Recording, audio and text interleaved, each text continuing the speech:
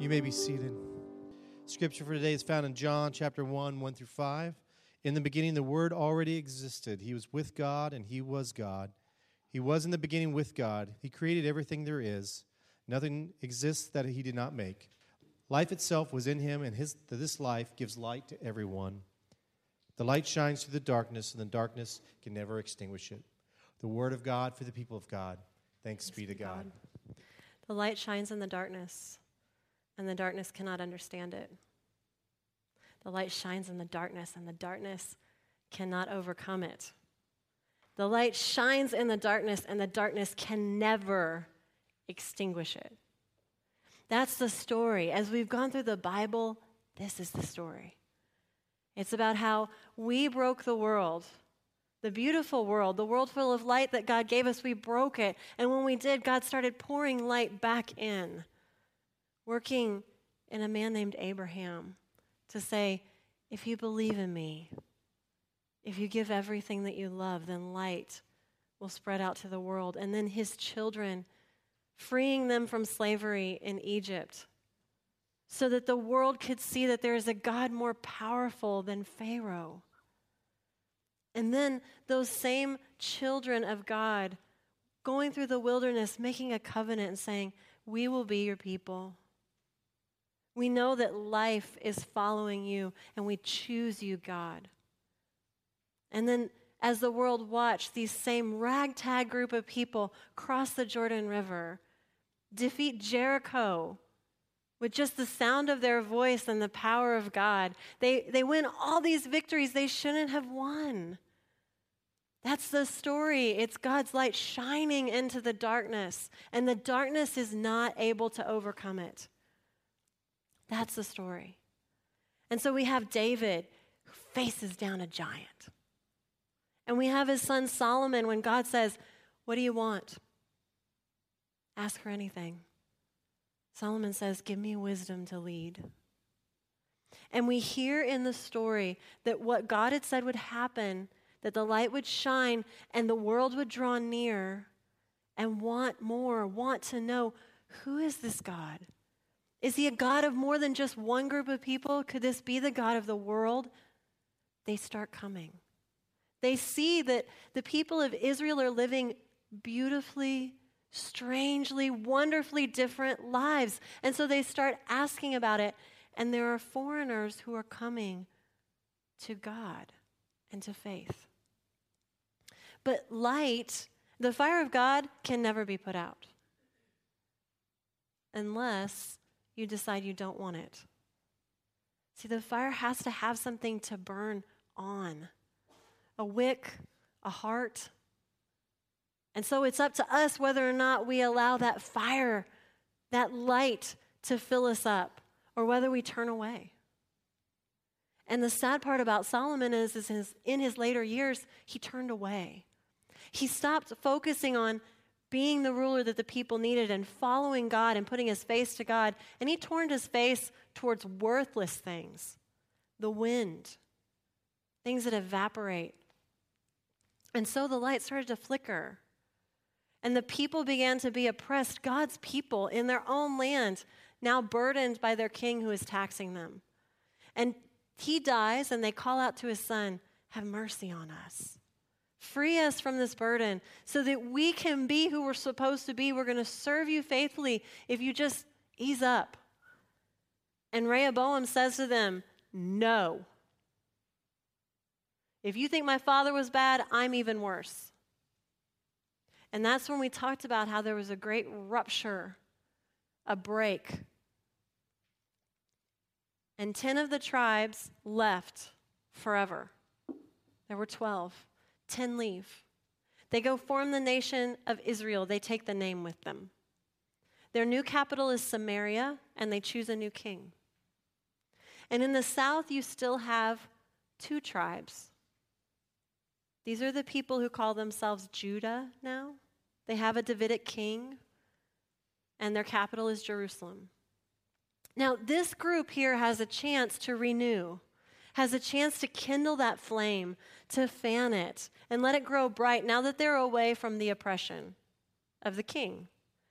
But the first thing that we see happening is not good. And I'm going to give you a little bit of a chance to get out your study guide.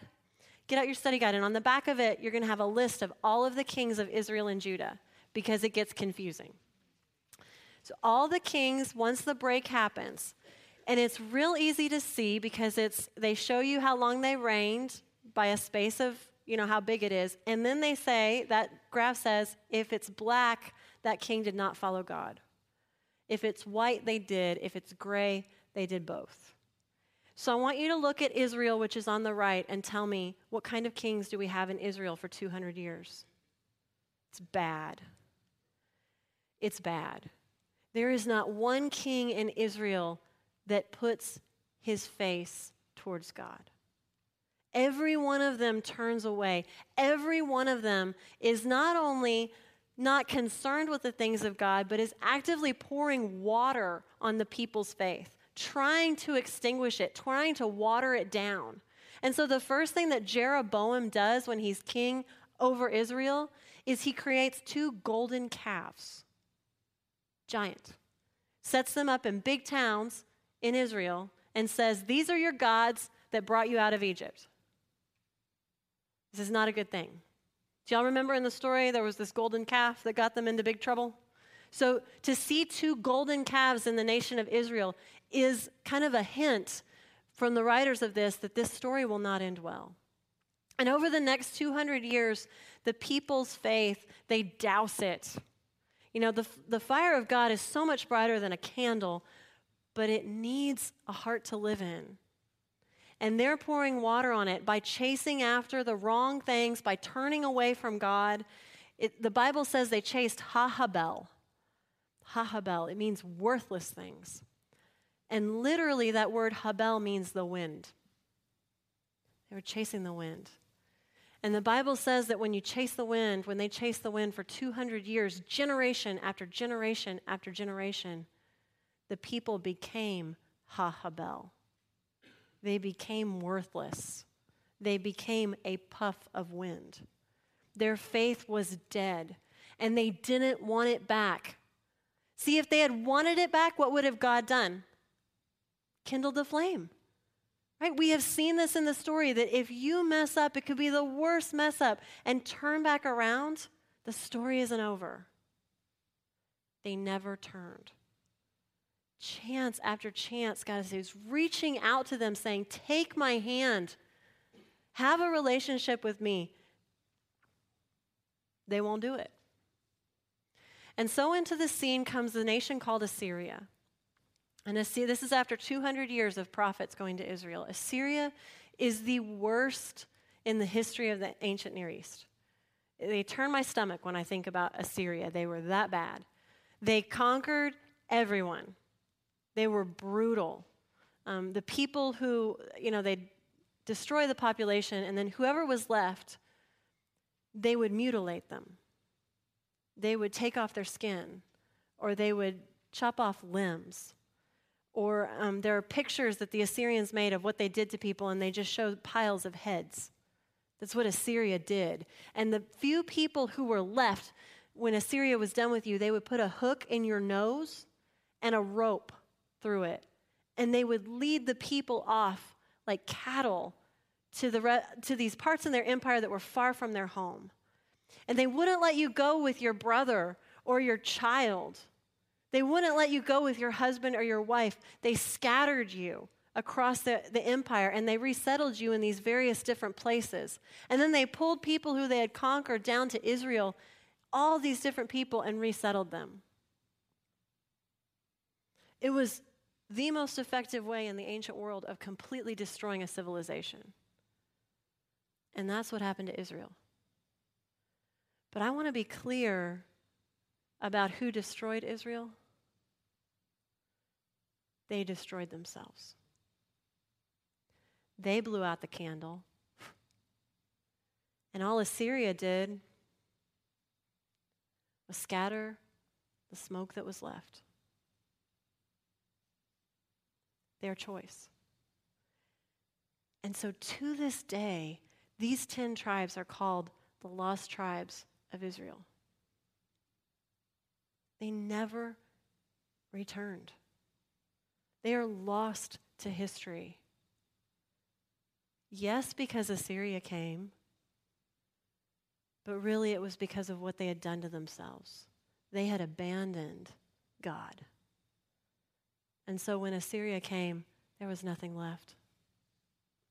This is how I know. Because Assyria eventually came to Judah.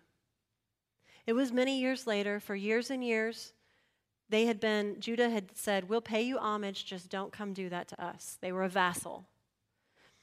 Then under a king named Hezekiah is one of the good guys. You see him in white. He had a long reign. He tried to help the people fan the flame. So everything he does is to restore the fire of God within the people's lives. He revolts against Assyria, and they come knocking. And Sennacherib writes, he's an Assyrian, of the battles. He says, we destroyed all these towns in Judah on our way to Jerusalem. That's true. They would have. And all the people who were left are pulling back inside Jerusalem's walls. Walled cities were your protection. They go up the hill to Jerusalem, and they watch from the ramparts as the Assyrian plague comes closer. And the Assyrian officials come to the gate. The king is there. He sends his emissaries to the gate to bargain with Hezekiah's men. And at first they're talking in Aramaic, which the people in the gate wouldn't have understood. The people manning the walls, these are the common people who are ready to fight for their land. And then the Assyrians switched to Hebrew. It's like if they had been speaking in German and now they're speaking English. And suddenly all of us can understand. And that's what they wanted. They wanted the people on the wall to be afraid, to give up. And so they say, give up. No nation in the history of the world has ever beaten us. They rattle off all these nations that used to be great and are now nothing. They say, no God has ever prevailed against us. These gods fell before us. Oh, and hey, isn't your God the same God that was in Israel? We beat him. You don't stand a chance. Give up. Don't trust your king. Don't trust your God. It's empty promises, and we're about to blow you away. The carriers take the letter to the king, and he reads it. And he knows that they, little as they are, do not have what it takes to withstand this storm. So he carries the letter to the temple of the Lord, and he lays it out on the altar so that God can see it. He says, God, this is what we're up against. We can't do it, but you are the God of creation. Help. Help us. And that night, all Israel goes to sleep. The people on the walls, they're not going to give up. They're not going to lose their faith. Did you see that? They're terrified. They know nobody's withstood this. But they also know that God is still with them. And that night, the angel of the Lord goes through the Assyrian camp. And when the king wakes up, he wakes up to a sight he has never seen before. Defeat. 185,000 of his soldiers have just died. Their candles, blown out by a power he can't even understand, let alone hope to defy. And so guess what that Assyrian king does? He hightails it out of there. He leaves. So Sennacherib's records, this general of the Assyrians said, we had Hezekiah trapped like a bird behind the walls of Jerusalem. Guess what it doesn't say? That the bird got away. That they were defeated. That the light shone out from these people who believed against terrible odds that God could be victorious. Because they weren't running after Hahabel. They were running after God. And when the storm came, they believed. Now, what we're going to see in Judah's history is that the flame will waver. You can look at the chart and see there's ups and downs, there's bad and good, and eventually, we're going to talk about soon, they fall. but they're not destroyed. Even in exile, they're going to carry this flame with them. They're going to come back and rebuild. And Isaiah is talking to them. Isaiah is a prophet. He's telling them, don't despair, because the flame within your heart, which sometimes feels so flickering and so feeble, this is not the end of the story. There's a Savior coming. One who will be wounded on your behalf. One who will win the battles you never could. The Savior is coming. And Isaiah says the Savior, if he finds a bent reed, he won't break it. And if he finds a flickering candle, he won't snuff it out. And that's our hope, is that we live on the other side of this story. The light has come into the world. The darkness must flee. And so when you stand on the walls and you see the storm coming, the plague coming, when the voices that are against you say, give it up because you're never going to win, everybody else has failed, and you're a failure too, don't believe them. When they tell you that God is not true, don't believe them. The God who doesn't despise a flickering candle can make his light, his life, burn in you, in us. Isn't that the witness that we are giving to the world? Somebody came to me after the last service and was like, we're doing it, aren't we? I said, we're doing it. We're not perfect, but we're doing it. And you and me, we're all going to stand on the sunny days, on the days when there's a storm, because the power within us is far greater than the darkness out there. And we have a calling to let our light shine so that the world will see it. The light shines in the darkness, and the darkness doesn't understand it. The light shines in the darkness, and the darkness doesn't overcome it. The light shines in the darkness, and the darkness can never, never extinguish it. Let's pray. God, we invite you to let your light shine within us. We are not perfect. Thankfully, you're not asking for that. You're asking for willing hearts. And so we give you ours. We are willing. And if you will, Lord, then let your light shine into the places that we walk. Let other people see it so that they could come to. And Lord, may the world be a better place, a lighter place, because we've been here and because we believe there is no darkness that can overcome what you are doing. We ask this in Jesus' name. Amen.